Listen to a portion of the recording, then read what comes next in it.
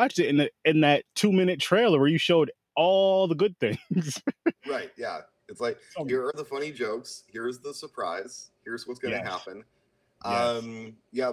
I spent 7 years hustling screenplays for a living. I used to be a senior vice president of development at a management production company. So my day job was finding scripts and developing them and then shopping them. And that's the best education they can ever have is like not only when you're like just on the phone and producers and execs are telling you exactly why they're not going to pick up a script or move on it and XYZ.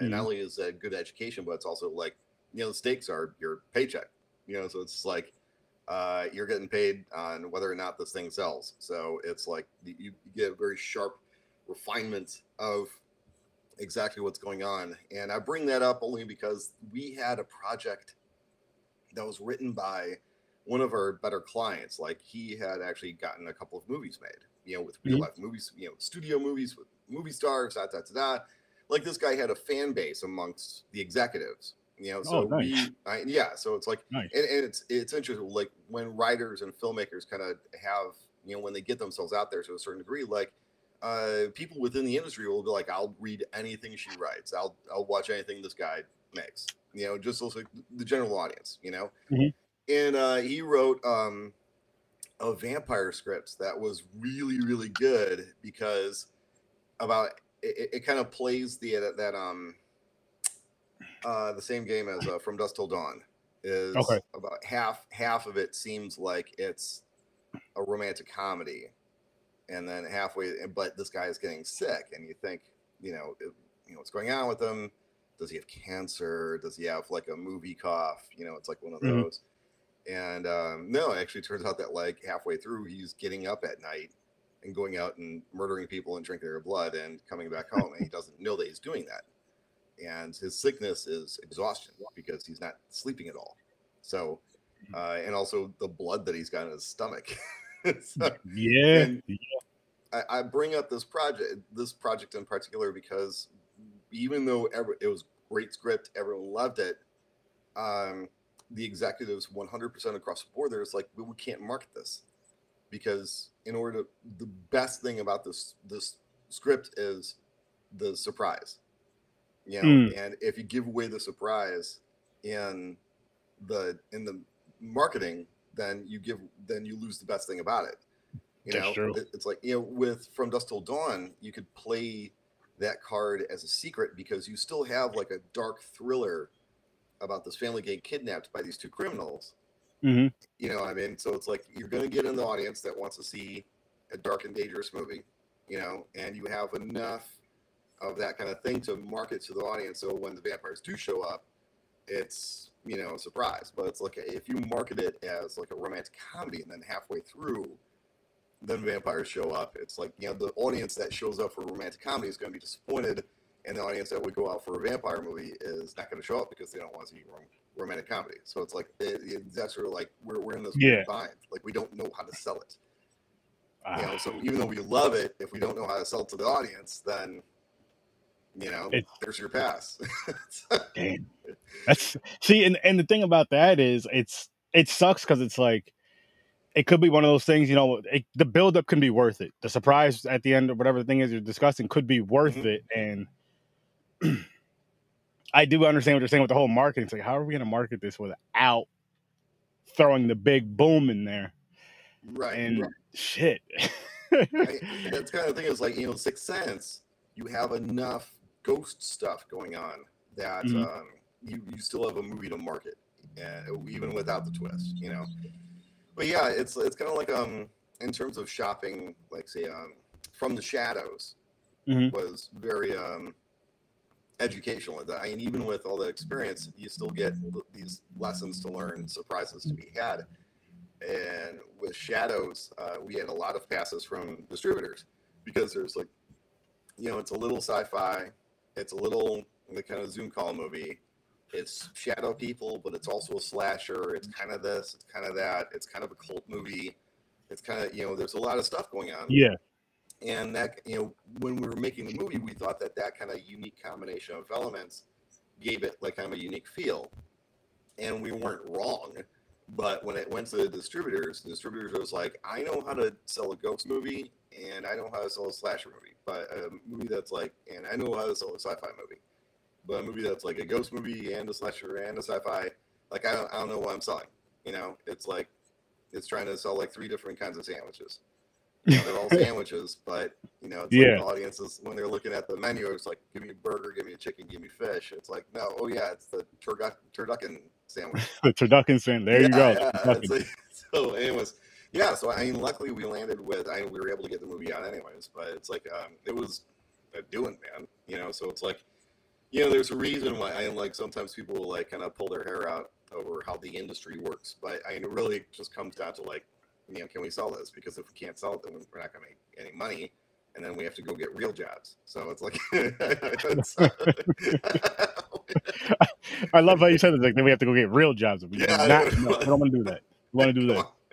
So, do I actually can you familiarize me with your channel, your whole thing? What's going on, man? What are you doing? So with this, I've been doing. January 1st will be 6 years of doing this podcast, and I started out with just recording with friends and family members, just hanging out at someone's house, to them coming over and just record, reviewing movies. Then it got on to, as I grew some and like started branding out, started networking. That's the word. Yeah. Started networking with people like yourself, indie artists, you know, excuse me, Sure. indie directors, indie writers, and all that, actors, actresses. I started connecting with them, so I would do interviews with them once in a while. I would do and movie reviews and just talk horror. I got into this as far as the whole horror thing since I was about 5 years old. Mm-hmm. You know, following around my older brother and older cousins and all that stuff. Being the youngest, so you know how that. Well, you know how it is being the youngest, even if you're not the youngest. Just from seeing it on TV, just from whatever the case may be, you want to follow the older kids, and that's what I did. And I just have this love for it. Like, yeah, me too. It's more than just the blood, guts, and boobs. It's more than the scares. It's more than like, yes, you love all of that, but it's like, again, I've been watching it since my childhood, and I'm a grown man and still love this stuff more than I did as a kid because I understand it more, and you know what I mean. I can see a lot more because I can just. I mean, I'm an adult. I want to see this movie. I can go buy it, go get it, whatever the case may be. Right. But it's just cool that I still have like that childhood excitement for movies, like that childhood excitement for certain movies, certain slashers, like Friday the 13th franchise is my favorite franchise of just everything. I just have to admit it. Like I've been thinking about this for years because people are always asking what my favorite horror movie is, and I really don't have an answer for that. I'm like, it's just because I'm more of like whatever I'm in the mood for watching is what I want to watch. Yeah, it's like asking what's your favorite food. It's like, well, you know. Like today it's lasagna, but tomorrow it could be something completely different. Right. It depends on what I'm in the mood for. But I mean, I do have certain movies that I can go back to. I mean, there's a ton, but Friday the 13th is definitely one. That franchise, for the most part, I can go through and never get tired of watching it. Never get tired of watching it. As a matter of fact, I'm going through a review thing now on my podcast where Tuesday we did Friday the 13th 1 and 2. Or sorry, we did Friday the 13th 1 and Nightmare on Elm Street 1. Thursday we did 2 for both. Next Tuesday we're doing part 3 for both, and so on and so forth, all the way up till Halloween. Like I'm doing for both of those films, I'm doing from part 1 to part 7 because Nightmare on Elm Street, the original things only have 7, and then I'm doing the remakes, and then I'm gonna end it off on Halloween, Freddy vs. Jason. I know the remakes came out after, but just because it's like a Freddy vs. Jason type of deal, you finally get the battle at the end, I guess. Yeah. So it's fun. Man. Yeah. I love it. I get to talk to people like yourself and just other people, meet other horror fans, and that's the dopest thing. Like being able to meet people from around the world, literally just around the world, just sitting at my house talking some horror, and I'm like, oh, this is so cool. Like who would have freaking thought? Like this is some things you wouldn't even think of at the time, as a kid, because there was nothing out like this. I mean, you had the Jetsons with their little, their screens, Ninja Turtles with their screens that they had, and Star Trek and stuff like that. But I mean, as far as like, oh shit, I can talk to people around the world from sitting in my house on something called the internet, huh? Yeah. Video chatting, what? Yeah, but I mean, obviously Skype was a thing for 10 years before COVID, but it feels like COVID. I there's every cloud is a silver lining, and I think that COVID kind of really carved that out in our cultural experience, where it's just like, suddenly it's just a thing that you do. You just do these, la la la. And it's like it became like just kind of a normal thing, just like just hey man, what are you doing? You just jump on your little video screen, have Yep. a couple of beers, and hey Exactly. man, you don't have to drive away. You don't have to wait until a situation where you have to drive away all the way across town to see your friends. Or Exactly. especially Exactly. dudes that in other cities. It's like Yeah. just when I was in Wisconsin, I got to see a buddy of mine who lives in Chicago. And he took the hour drive up to go to the screening, which was cool of him. That's But awesome. yeah, it's like him and another friend of mine. He didn't make the screening, but he came out for a beer. But yeah, it's a lot of people will complain about the idea that like the internet is like making us more fragmented and XYZ. Mm-hmm. But I think there's also a trade off. Is like Oh yeah. I don't even know where in the country are you right now. I'm in New York. Okay, yeah. I mean I'm on the other side of the country, so it's like Really? Where are you at? L.A. But Nice. I Nice. I did post on death metal in New York. I kind of a long story, but I was there for about 3 months. And the studio was a place called Buttons House on 45th and 5th. And so, like, my daily commute was the 1 to Times Square and then a 5-block walk. And it was, Mm-hmm. it was 3 months of hanging around Manhattan. And I had never spent that much time in New York before. I'd visited, but I hadn't, like, been there, And it was, like, a long enough time for me to be like, okay, I get why people get into the whole I love New York thing. Like I'm like, okay, I get it. It's kind of cool. I like it. Nice. I unfortunately I didn't have a whole lot of opportunity to explore because, like, ironically enough, I was working most of it. Yeah. But I was trying to like, there's a fairly famous metal bar called St. Vitus in Brooklyn, and I was planning on catching a show there, and then I had to go into the studio. I couldn't, and but maybe one of these days. But yeah, it's yeah. But yeah, I was in New York for 3 months and I liked it. That's kind of the short version. That's good. That's good Yeah. though. That's good. So with death metal, because I know you directed this, like, what was your how'd you get the idea for it? Because I thought it was a cool concept as far as like the music being haunted and eventually taking them over. And I'm not going to spoil too much, but just that portion of it. Yeah. And I was just like, that's a really cool concept. And the one guy that was the band leader, I'm assuming, I forgot his name. Yeah, him. Yeah. Like his crazy obsession with it. Like, yo, friends are dying, and all you're talking about is making a damn song. Right, yeah. And then you come to find out when you watch the movie, you come to find out why he's doing that, and I'm just like, oh, that's cool. Yeah, the source of the idea is like it's like most creative things. It's like a piece here, a piece there, a piece there. The core of it was before I was in filmmaking, I used to play bass in punk rock and heavy metal bands. And a million years ago, when I was still in Chicago, we were cutting an album or a demo with one of my punk rock bands, and it was in this really creepy old brick building that survived the Chicago fire. So it was, super old, and it had like weird twists and turns. And when you're not cutting tracks, you're basically just hanging around, So like I would just like wander around this building, and it was just like the errant thought of like, man, what if this place is haunted? Wouldn't that be cool? So it's like the general idea of a haunted recording studio, kind of just you throw it in the mental filing cabinet, and la la la, cut forward. And I ran into Dan Gutschmidt, who is the producer and also the composer on the project, and he offered, for me to shoot a movie in his locations. He's like, hey, I've got a farm and I've got a recording studio. Can you make a movie out of those two locations? I'm like, yes, I can. So I flew out to Ohio and took a look around it, and I'm like, okay, yeah, what we're gonna do is we're gonna, the farm, and we're gonna pretend like the recording studio is in the basement of the farm.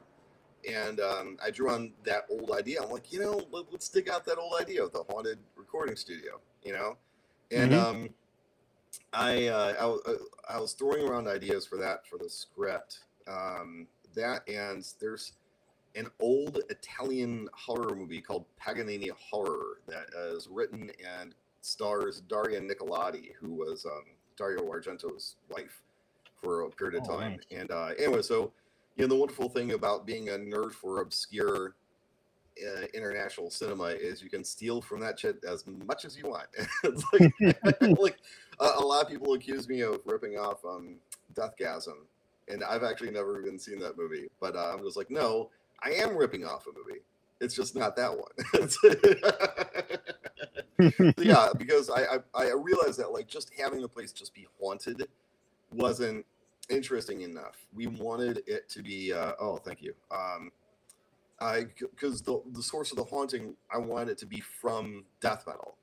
You know? So it's like the movie's called Death Metal. It's about a death metal band. And it's like if they just end up in like a haunted place, then it isn't specifically a story about death metal. It's like, you know, anybody could be in there and still be haunted because it's a haunted space, right? Mm-hmm. So it's like, let's, you know, make it a cursed song. The source of trouble comes from the music that they play, which is death metal. Death metal band plays death metal, and then the death metal kills the death metal band. So it's like, you know, let's keep it that very focused idea. So anyway, so that's kind of the, and then you throw in like little nods like the Robert Johnson kind of thing, you know, the Selling the Soul and and ultimately it becomes kind of a metaphor for ambition, because you know, Ivan is driven by this idea that like he plays music A, because he loves it, but also B, he sees it as a way to make himself immortal in a way, you know. And so he's willing. It's one of those things where it's just like, you know, you ask any creative person, well, what would you do to succeed? And the answer is always like anything, you know, or something broad like that. And it's like, you know, and then, you know, what evil does is evil asks anything. Like, what do we mean by anything? How about selling all your bandmates to Satan? How's that sound? Will you do that? And if not, then, you know, I guess you don't want it that bad. You know, it's like, we'll check the next guy. No, I'm listening. So, anyway, so that's a very long answer to your very short question. No, I like that though, because you're really like just going from the mindset of where you were from. You're digging from where you got these ideas from. I love that. That's what I want when I ask questions and stuff. Because it's tough when like you're asking that question and they're just like, oh well, yeah, I just sitting down, just kind of wrote it down, and then they just stop and like, well, that's it. There has to be more to it than that. You made a damn movie. There has to be more to it than you just sat there and wrote it down and came up with the idea. It's like I'm not saying that can't happen, but there was more to it. Something that sparked that idea. I know. Yeah, I know you wrote it, but but yeah, in terms of like influence, and there's like the core nut influence is OG Evil Dead, the first one, because I knew going in that it was going to be kind of a scrappy, independent, you know, movie where like you might see the seams of filmmaking, and you're going to see the budget or lack thereof, but you'll also see the passion. You'll also see the goer, you know. So it's just like, you know, that's the idea of like, let's just go in and go in swinging with the idea. We're going to make a really crazy, gory midnight movie, you know, and just, you know, OG Evil Dead. That was the bullseye. And I had that conversation with cast, crew, rewatch OG, you know, not anything else, none of the jokey stuff. We're going to try to scare people, because that's the thing is, it's technically a heavy metal horror movie, and there are enough of these movies that it's kind of its own sub-genre of films. And like, if you wanted to sit down, you could write up like 10, 12, 15 heavy metal horror movies. And the commonality of all those films is they're always horror comedies. They always play it for camp. They're always making fun of horror. They're making fun of the iconography of heavy metal, la la la la la. 100% of them always go campy. And even though we have some lighter moments in this, it's not meant to be a horror comedy. It's meant to be weird and gross and scary. So in that, we're kind of trying to make something that's a little unique, even though I'm like liberally ripping off Paganini horror for the plot, and I'm drawing very hard on the original Evil Dead. It's still like, in terms of like the broader scope of horror filmmaking, there's no other heavy metal horror movie that's actually trying to scare you. It's like, so that's the idea. But it's like, and then when you with everything else, I mean, there are literally like dozens of other influences throughout the entire movie because I'm a nerd for this stuff, like you are. Like, if you really go through a fine tooth comb, like you could pick up, like, at the very end when the demons hassle Shadia, like I'm kind of drawing on the climax from an old Corman movie called Galaxy of Terror. But when they speak to her, it's kind of in the same way as like Cenobites, where they're emotionally unaffected. Like they're not trying to scare her; they're just talking to her. But they're still like very obviously like an alien version of themselves. I could go through and point out like the exact shots that I'm lifting from like specific movies. So I'm like, well, that shot's from Blackula, that shot is from Hellraiser 2. That shot is from this. This shot is from Pet Sematary. It's just like it's one of the, but at the same time without winking at the audience. Like I never wanted to. It's one thing to be clearly influenced, and another thing to be like, remember that movie? It's like, no, I never want to do that. If something play the damn movie in the movie. Yeah, it's a thing. It's like like a while ago, I did an interview with Lee Cronin, who directed Evil Dead Rise. I was doing filmmaker interviews for a screenwriting magazine. Awesome. And just as like a side hustle, it's like hey. But yeah, it was boo hoo. I have to go talk to horror filmmakers, So, but I interviewed Lee Cronin right after he made a movie called Hole in the Ground, and there is like when they walk into the house, the wallpaper is the design of the carpet in The Shining. Which and of course I noticed. I'm like, that's a Shining wallpaper. He's like, this might sound crazy, but I didn't mean for it. Like the production designer showed up with like, here are these 10 wallpapers that we can use, and one of them was just like, oh shit, let's do the Shining one. So it's like, it wasn't like he was like, give me the Shining wallpaper. It was more like, oh cool, let's use that one. That'll be fun. So, but yeah, I'm stealing, but I'm not winking. I'm stealing, but I'm not. Right. Oh man, that's so fucking funny. That's gonna be the title of my autobiography. I'm stealing, but I'm not. Your autobiography. Oh my goodness. Oh my goodness. Yeah, and then with From the Shadows, it was cool. The cool thing about that was I liked how, I don't know if you've ever seen the movie Hush. Yes. Is that what it's called? No, is it Hush? Similar to what we're doing right here, honestly, and to an extent.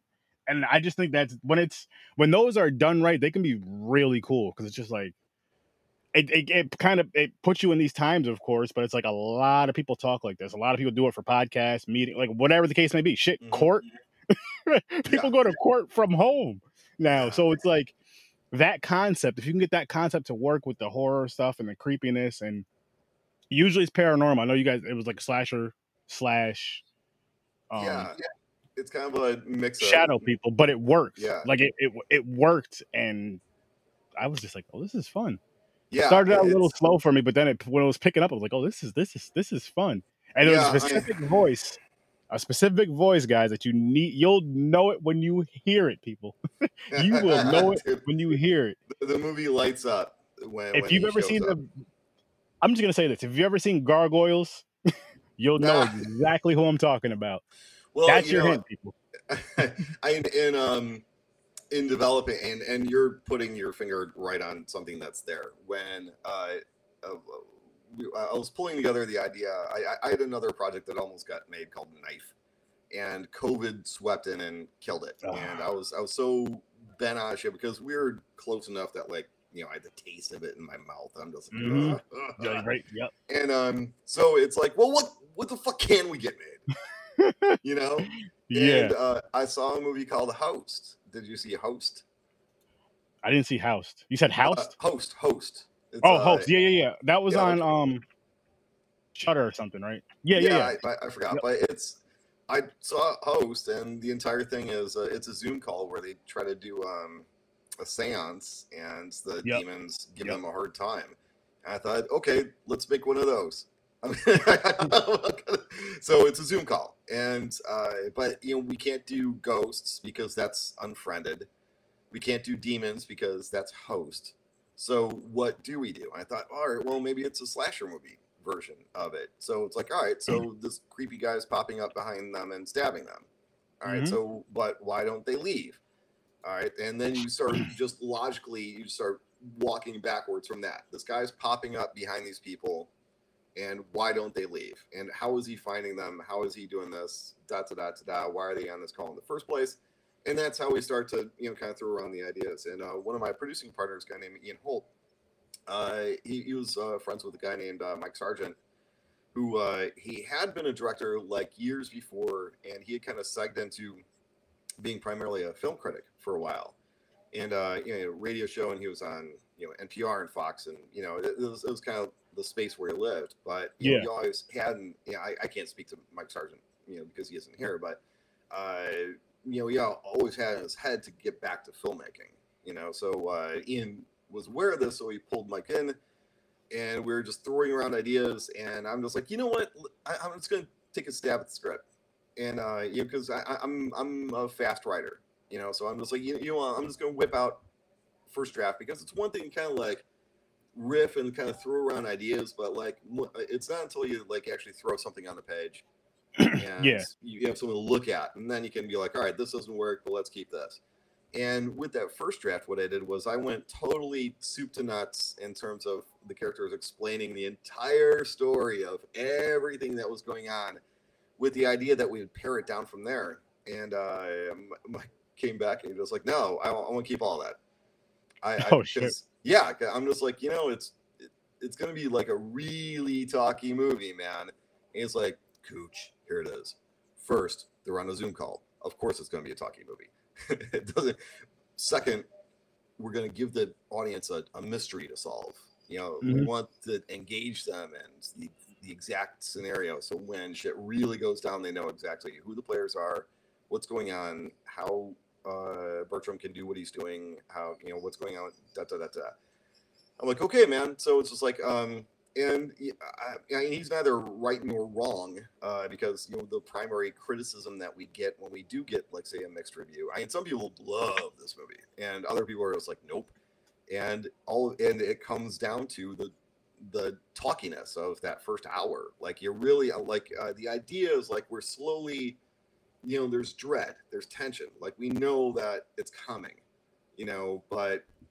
As just a horror nerd, like, for me, the movie like really pops off when shit gets going. From that point forward, it's like, okay, okay. Not that I mind the talkiness, because I wrote the fucking thing. but you can't be mad at it. You cannot be mad. No, I get it. Yeah, but I mean, like, for instance, a little piece of trivia: we actually had another actress who signed on to star as Amora before we had Selena Dews, and we have a sneaking hunch that she did not actually read the script when she took the gig, because she got to set and she looked at the script. She's like, "Man, there's a lot of dialogue here," and my sergeant's like, "Yeah." And she's like, I don't know, I'm not used to working this. Yeah, I'm not used to working this way. And Mike's like, well, we can do it however way you want. I'll work with you. I'm the director. You're the actor. It's not, I'm not your boss. We're gonna work together. Mm-hmm. And she said nope, and she got on the plane and she left. So, I know. Yeah. So I landed in Newark and called. I'm just like, I'm like, hey guys, just letting you know, I'm boots on the ground in New Jersey, and I'm gonna get a lift to the set, and we're gonna be there. It's like, great, Cooch, that's good to hear. Oh, by the way, we lost our lead actress. Okay. So we had so what we did was, we carved out everything that you can do in this movie, everything you can do in this movie without your lead actress, and we figured that we had about 2.5 days worth of shooting.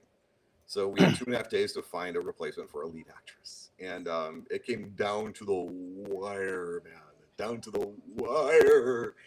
That's until crazy. Finally, yeah, as in, like, literally, It's like, because we not only have to find her, we have to find her early enough on that Wednesday to get her to set by Thursday.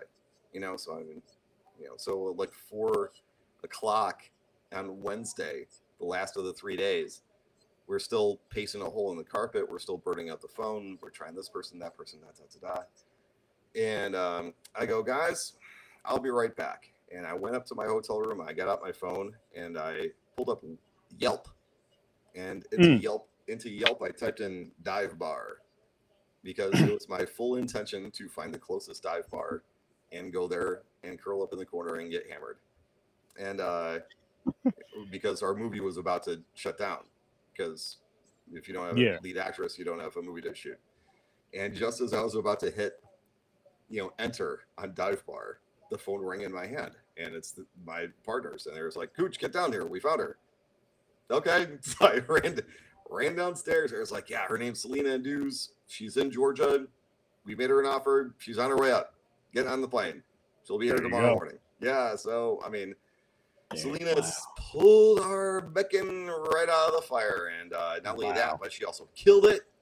She's super talented, hardworking. We owe her, everything. So, anyways, I will sing the praises of, nothing against the rest of our cast because everyone's great, everyone's wonderful. But yeah, Selena is just like MVP right there.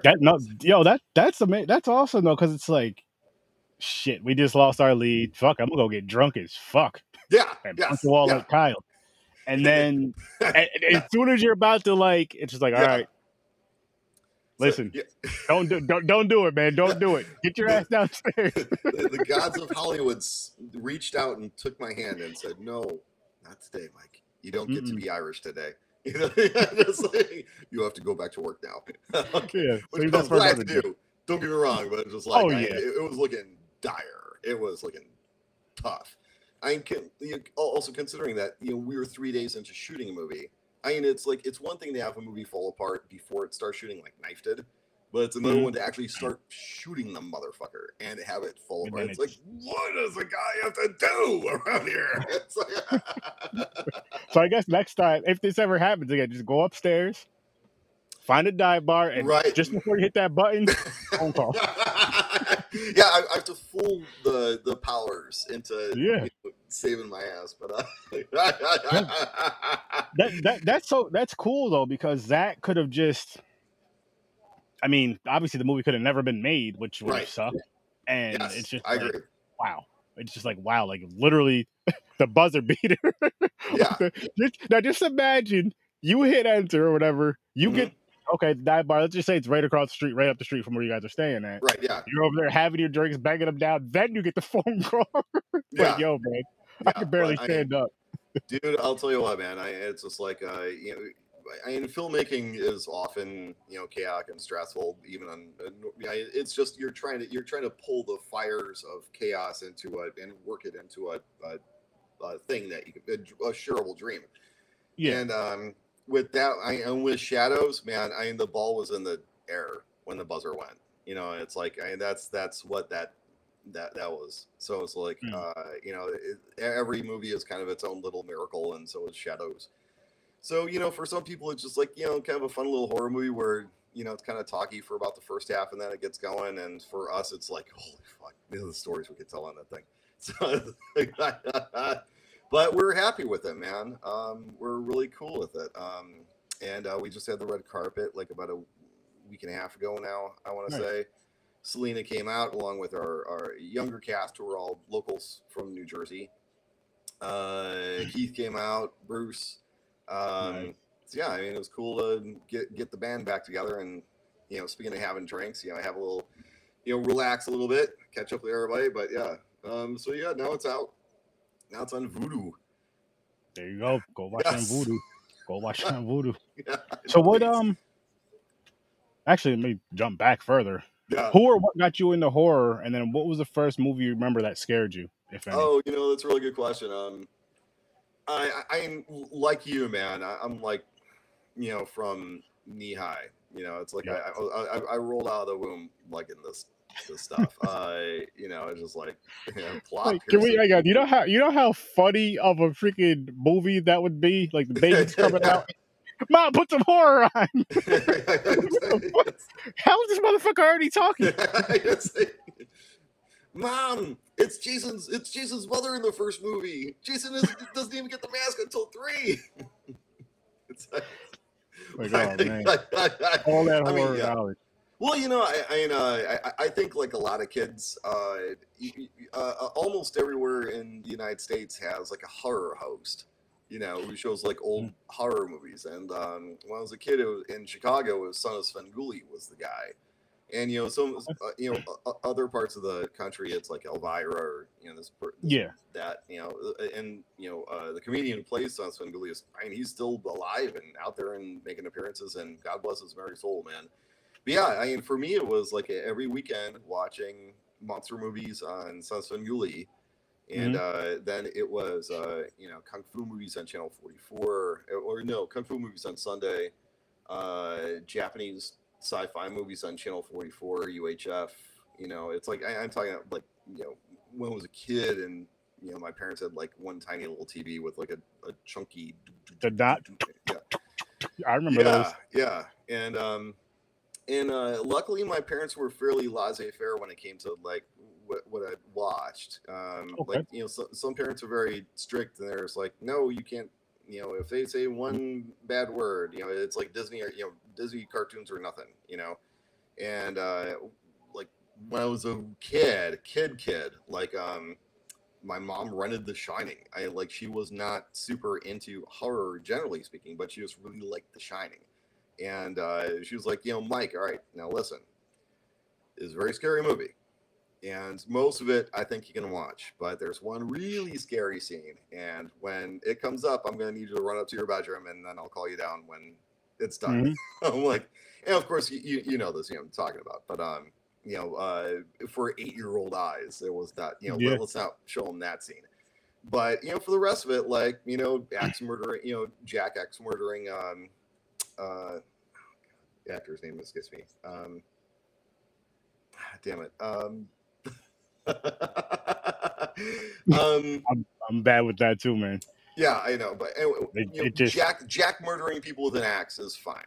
Yeah, but scary rotting naked woman, not yet. But again, I never understood that logic. As far as, that's a dead naked rotting woman, but just in general, like with watching horror, growing up watching it with my cousins, my brother, and stuff, it was Aaron, cover your eyes because she's about to get naked. Yeah. But at the very next scene where someone gets their head cut off, there's no cover your eyes because the monster's coming out, because Jason's coming out, because Freddy, or whatever we're watching. And I'm just like, this logic makes, like, as an adult, you're like, this logic makes no damn sense at all. Right. It's weird because and I've had versions of this conversation before, but like contemporary horror has become very chaste. When we were kids, you would very often see nudity and sex in horror movies, and you almost never see that anymore unless it's like very specifically part of the setup, like It Follows, let's say. But you watch any of the like early Friday the 13th, and like, that's part. The boobs are part of the pitch. And I think it's just because when that in the pre-internet era, how are 15-year-old boys going to see boobs?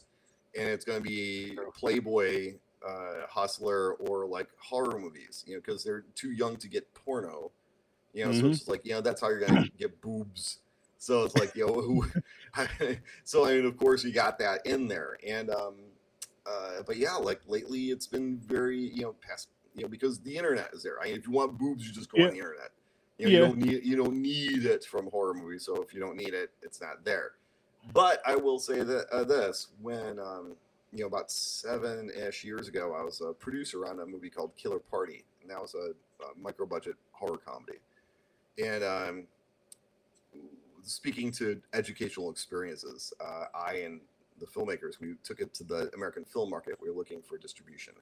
We had a completed film. We were looking for someone to release it. So we walked around the American film market having all these meetings. And when you speak to, this is, you go to like, you used to go to things like that to like really see like the actual how the film industry actually works. It's like, you know, the Matrix, you actually see the ones and the zeros, and suddenly it's like, oh, okay, now all this makes sense. And when we took Killer Party to American Film Market, it would, you know, we would speak to the companies that put out horror movies. They would say, well, who's in it? And by that they mean stars, you know. Yeah. They'd be like, well, who's in it? Or it's like, well, you know, no names, but they're all good actors. And it's like, you know, they don't care if they're good or not. It's like, you know, it's like, they go, all right, well, who's in it? And we're like, nah, no names, but you know, they go, okay. They go, is it gory? And we're like, well, you know, it's more of a tension kind of a thing, more a psychological thriller. And they'd roll their eyes and be like, shh, are there at least boobs in it? And we're like, no, it's not really that kind of movie. But yeah, and 100% of the time, they would be like, no names, no gore, no boobs, on no, you know, no business, no sale. Sorry. So we, at the very least, with Killer Party, we went back and did reshoots to at least get gore in there, and then we won a bunch of awards and festivals, and then we were able to get set up. But that lesson hung with me when I went to go when I went to go make death metal, because my producing partners were up my ass to get, you know, throw in a name, get one or two names. You know, let's get someone from, you know, a horror name, you know, Bill Moseley, one of these guys, right? I was like, no, I don't want to. The goal was Evil Dead, and there's no names in Evil Dead. Evil Dead is just Evil Dead. That's what I was trying to make Evil Dead. So I'm just like, I don't want names.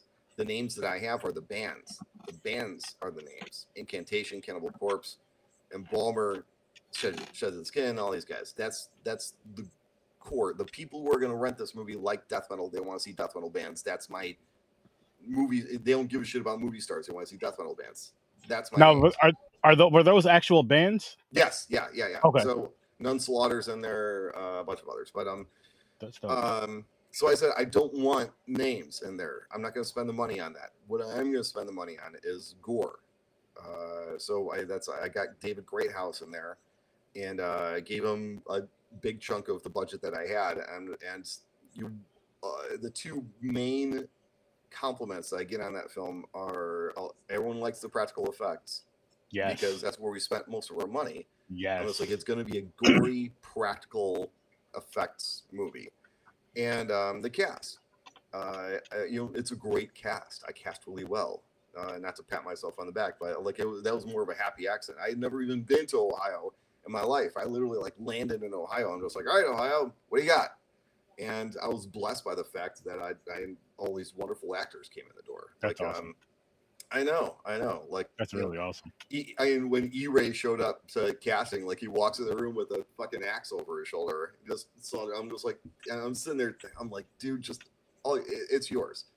All you have to do is not suck, and the part is yours. Don't suck. That's it. I mean, there's a lesson to be had to actors, I guess you could say, because like for each one of the actors that I actually cast in that movie, I saw like maybe 10, 12 people who were good or very good. You know, I was like, you know, I'd watch like a lot of people would read for Anya or, you know, Fleming or, you know, that. And it would be like 7, 8, 8.5. I saw a lot of really good people, but everyone who actually got cast, they were cast like almost as soon as they walked in the room. They had an extra something. So it'd be like out of the 50 people who read and they're all just kind of good, it's the guy that like walks in the room with an axe over his shoulder and doing a weird accent and, you know, and having his own physicality. It's like, fuck, dude. Soul to the American. There you go. Come on. And like when Caitlin Newberry came in, like I was kind of in my head casting this other woman in her head, mid-20s. You know what I mean. I get what you mean. But I was kind of like, you know, I'll probably go with her. And then like Caitlin came in and like she basically had it like within 10 seconds. I'm like, oh wow, there's Anya right there. There it is. I even told her, I'm just like, and you know that, and also especially when it comes to like a scrappy independent movie like this, especially when it comes to horror, you're looking for like a certain can-do, fuck it, let's rock kind of mentality. with not only your cast, not only your crew. It's just like no one's getting rich off this. Like we're making this because we love it and we understand that like all boats rise in the harbor. If this gets some attention, then we're all gonna get some attention, you know. Yes. But ultimately, let's make a kick-ass movie that we're happy about.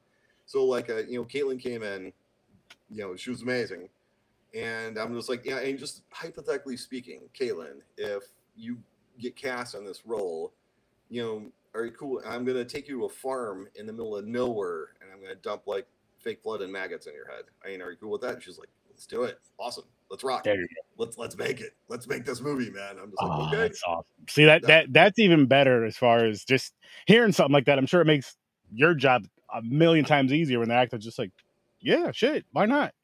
That's why I came here, basically. Yeah, there is like, there's kind of circling around to something that you touched on a little bit earlier, is horror, unlike almost any other genre, it attracts, you know, we love this stuff, you know what I mean? Yes. And so like a lot of the people who make these films also love it. So it's just like, yeah, oh, you want to take me at, you know, 2 a.m, you want to dump some fake blood in my head? That's why I'm here. It's like, thank God. It's like, but also going back to the idea of like influence versus winking or you know, lifting. I think you have to be careful that you're not just regurgitating the movies that you've seen. And I mean, that might sound hypocritical because, you know, just a few minutes ago I was talking about like how I, you know, this shot, that shot, this influence, that influence. But I've read a million scripts that are basically like, you know, this movie with the serial numbers filed off. I've seen a lot of horror movies where it's just like I can see exactly where it's going because I've watched so many horror movies. So it's just like I you know, I'm not scared at all because, or even interested because I've seen this movie before. You're not saying anything new. You're not doing anything. All you're showing me is that you saw Evil Dead 2. You know what I mean? And you really like Evil Dead 2, and you made your version of Evil Dead 2. Now, I mean, again, I'm being hypocritical because like I'm drawing heavily on the first Evil Dead. But I think they can watch Death Metal and be like, okay, this dude definitely is going for Evil Dead, but it's not just, you know. It's not Evil Dead. Yeah, I mean, they don't go to a cabin. There's no one trapped in the basement, you know, just and all that shit. So, la la la la la la la. and speaking of Death Metal, which we're gonna wrap up in a little bit, a few minutes, still got some time. But speaking of Death Metal, the guitar. Listen, people, guitars can be fucking dangerous. That's all I'm gonna say. Guitars can be fucking dangerous. Go watch Death Metal on Tubi. Go watch From the Shadows on Vudu. But remember, guitars can be very dangerous, especially held by an evil entity. That's you know, possessed by an evil song. But that scene right there was fucking awesome. Though I was like, oh shit. Yeah, exactly. Like I'm aiming for moments to like just grab. You know, when Anya turns, the eyeball gag in the washroom, the guitar. There's another eyeball gag with a drumstick, like you know, and since you've seen Shadows, you know that there's an eyeball gag in that one too. Yeah. I'm gonna have to stay away from the eyes in the next movie I make because I've checked this box. It's very Italian horror, you know, so it's like to go after the eyes. So do you have anything coming up? Or are you kind of waiting for these to? Yeah, no, I'm right this second. We're trying to focus on just getting these out into the world, but I'm writing a horror script right now. The guys that I made Shadows with, like we're throwing around a couple of projects that are kind of sort of in the ether. We might go back to New Jersey. We're throwing around that idea too. I have a spy project that has absolutely nothing to do with anybody else. It's just like it's a project that I've had like kind of off to the side. And that's more of like an action, like kind of a John Wicky kind of a thing. And I don't direct or produce that. I'm quote unquote just the writer. But yeah, it's like I mean, it's like anything else, man. It's like you always have like a stable of projects, and you know, on some I'm definitely gonna direct like this one and this one. I think these two I'm gonna produce. Those I think I'm happy with just being the writer on that one. but I'll put myself in to direct if they want me to. It's like, but it's like it's just the nature of being a filmmaker these days. It's like just being a multi hyphenate, and so I mean, there's a documentary that I'm attached. I'm trying to be the editor on, and nothing else. So it's I have a whole rack of hats. And from one title to the next, I put on the different hats. Death metal. Death metal. I did everything but motherfucking craft service. It's like I did everything on that movie. Whereas with Shadows, I have a bigger team. So it's like on that one, I'm the screenwriter and I'm a producer, but I didn't direct it. Mike Sargent directed it. I didn't edit it. Well, Ryan Kelly edited it. So it's like and on the spy thing, I'll probably just be the writer. On this other horror thing, I'm intending to be the writer-director on that one. So nice. But yeah, I nothing close enough that I can be like, here's the title, and I'm gonna tell you the title, and because I'll just jinx it like I did Knife. So no. I just wondering if you had some stuff coming up. I definitely don't want you to spoil anything, throw out any. Go get ahead of yourself, so to speak, where you jinx yourself. All of a sudden, all your actors just leave. It's like I found that like the gods of Hollywood have a sense of humor. And sometimes they will give you amazing gifts, like they did with Selena on Shadows, and other times they love to play these little tricks, man. So it's just like, so for every like amazing out of nowhere once in a lifetime stroke of good luck, there's like you pay for that with 99. I got 99 problems, but Selena Andrews isn't one. It's like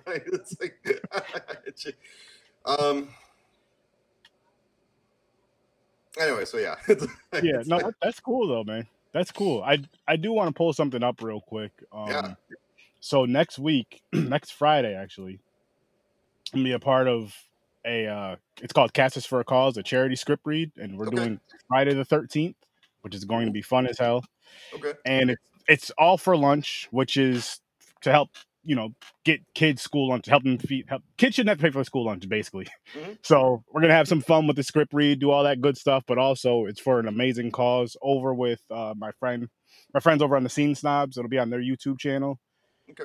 It's just if people want to come check it out, hey, I'm saying it's gonna be a great time, and even more so for a great cause.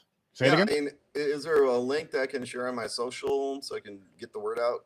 Yes, I'm gonna drop it here, and then I'll send it to you in a message, and I appreciate that. I greatly appreciate that. Yeah. I'll message it to you as well.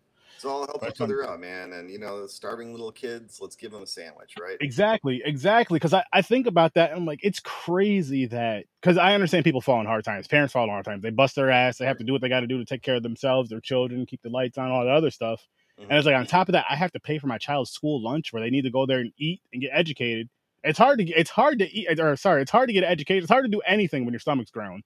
Yeah. Let alone sit in a classroom bored out of your mind, somewhere you don't want to be, and then you're hungry.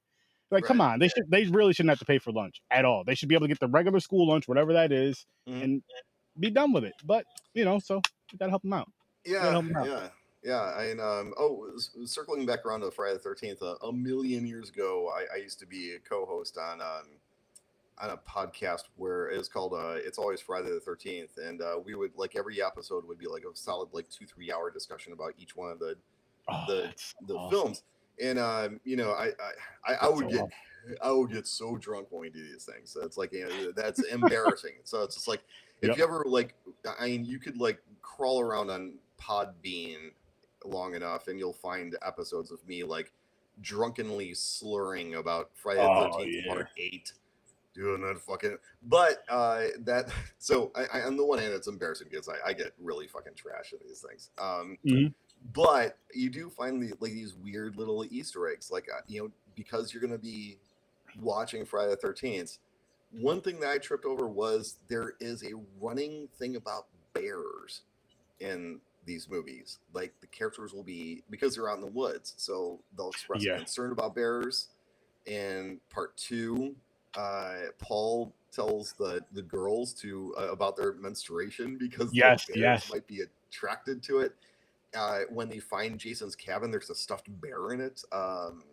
It's like Wow. It's consistent enough. I keep an eye out for it. It's consistent enough all the way through that series that by the time we wrapped that podcast, I'm like, the one thing the series is missing only two things. One is Jason actually fighting a bear, right? The other one is we never see Jason play hockey. We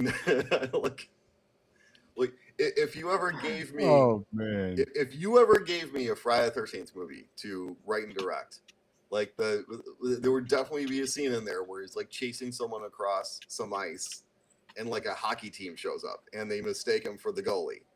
And it's like, that might be goofy as fuck, but it's like, how many movies have we watching this guy run around in a hockey mask? We've never seen him interact with hockey players ever. It's like, it's like if you had a killer who had like a catcher's mask, like, and he never runs into baseball players or like throws a baseball at anybody. I could see it almost working to the sense of Crystal Lake is frozen, right? And even if he's not being the hockey player per se, he's getting that they're on the ice, and maybe he pulls some under the ice and just other stuff, and then they see him with his mask on. Like, oh shit, you don't play hockey, and maybe he kills somebody with a hockey stick. Yeah. Or like, hey, they're looking for the guy who was supposed to play goalie, but hey, there's this other dude he's got the goalie mask. Oh, okay, I guess he's a replacement. So he's standing there, and they park him in front of that thing. until he's ready to kill. I don't know, but I mean that's the shit that I'm. The joke that I always use is like, if you were driving down Sunset Boulevard, let's just say, and you saw a billboard and it's got nothing on it but a giant hockey mask. I mean, do you really think that it's an advertisement for LA Kings, or do you think it's an advertisement for new Friday the 13th movie? It's like it's such an indelible image. I was gonna say, it comes to the point to where that mask, that's not a hockey mask anymore. That's Jason mask. That's a Jason mask. That's what everybody calls it. That, like, my niece, she's 9 now. She's never seen those movies. When she was little, that's Jason's mask. That's Jason's mask. Right. Yeah. And I'm just like, yeah, you're right. Like, it's not a hockey mask anymore. That's Jason's. I will to say, per Shadows, the game that I'm playing with that one, I not to give anything away, but in that one, it is inverting the slasher tropes. It's in any other movie, you see a deformed guy who wears a mask going around killing teenagers. He's the antagonist of the movie. In Shadows, he's the hero. He's the hero of the film. So, it's like, and I did that very much on purpose. I'm like, again, we're gonna do something first time. It's the creepy guy in the mask.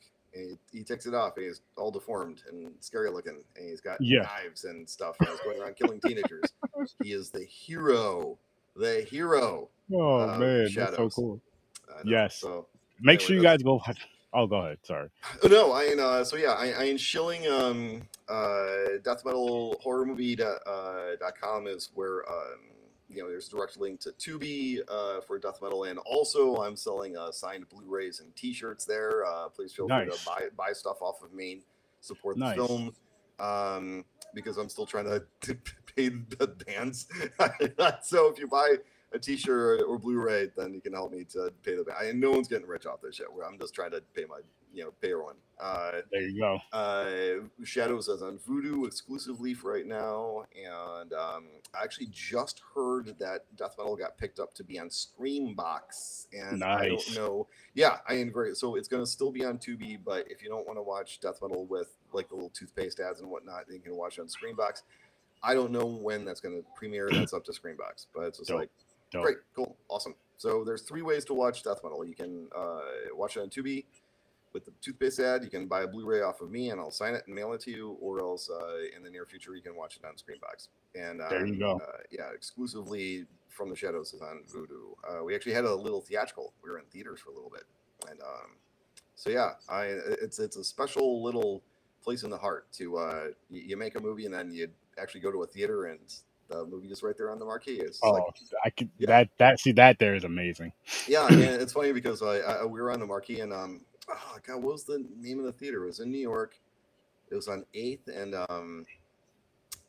I mean, you're a New Yorker. I'm sure if I pulled up the address, you know exactly Oh, where I'm it's at. not. But I'm not in New York City though. I'm oh, okay, okay, higher okay. upstate, so I know nothing about New York Okay, City. all right. So so Mike Sargent went there and took pictures because Yeah, of course. But he lives up in Harlem, so for him, it's just a train ride. yeah, yeah. But yeah, it's like you go through all this heartache and trouble and strife and stress and not to die, and the end goal is to go to a theater, and the movie that you made is up on their own marquee, and we're able to pull that off with From the Shadows. So it's like I could get struck by lightning right now, I'd be fine. It's like okay, See, I that's dope did though. it. I You did got it. you got to say you did it. You got to say you did it. And I mean, I have the proof. I've seen it. I've watched it, and Right. it's right there. Yes. Yes. That could be my tombstone. I'm just like right there. That's my epitaph. From the Shadows on that marquee. Anyway, so I want to keep you all Oh night. man, that was So great, man. No, I had a great time, man. We're definitely gonna do this again down the road. I'm yeah, gonna talk man. after we get off the live. I'm gonna talk to you for a couple minutes, though. Yeah. But I really appreciate you coming on, and I know we had to reschedule a couple times because life is yeah. busyness.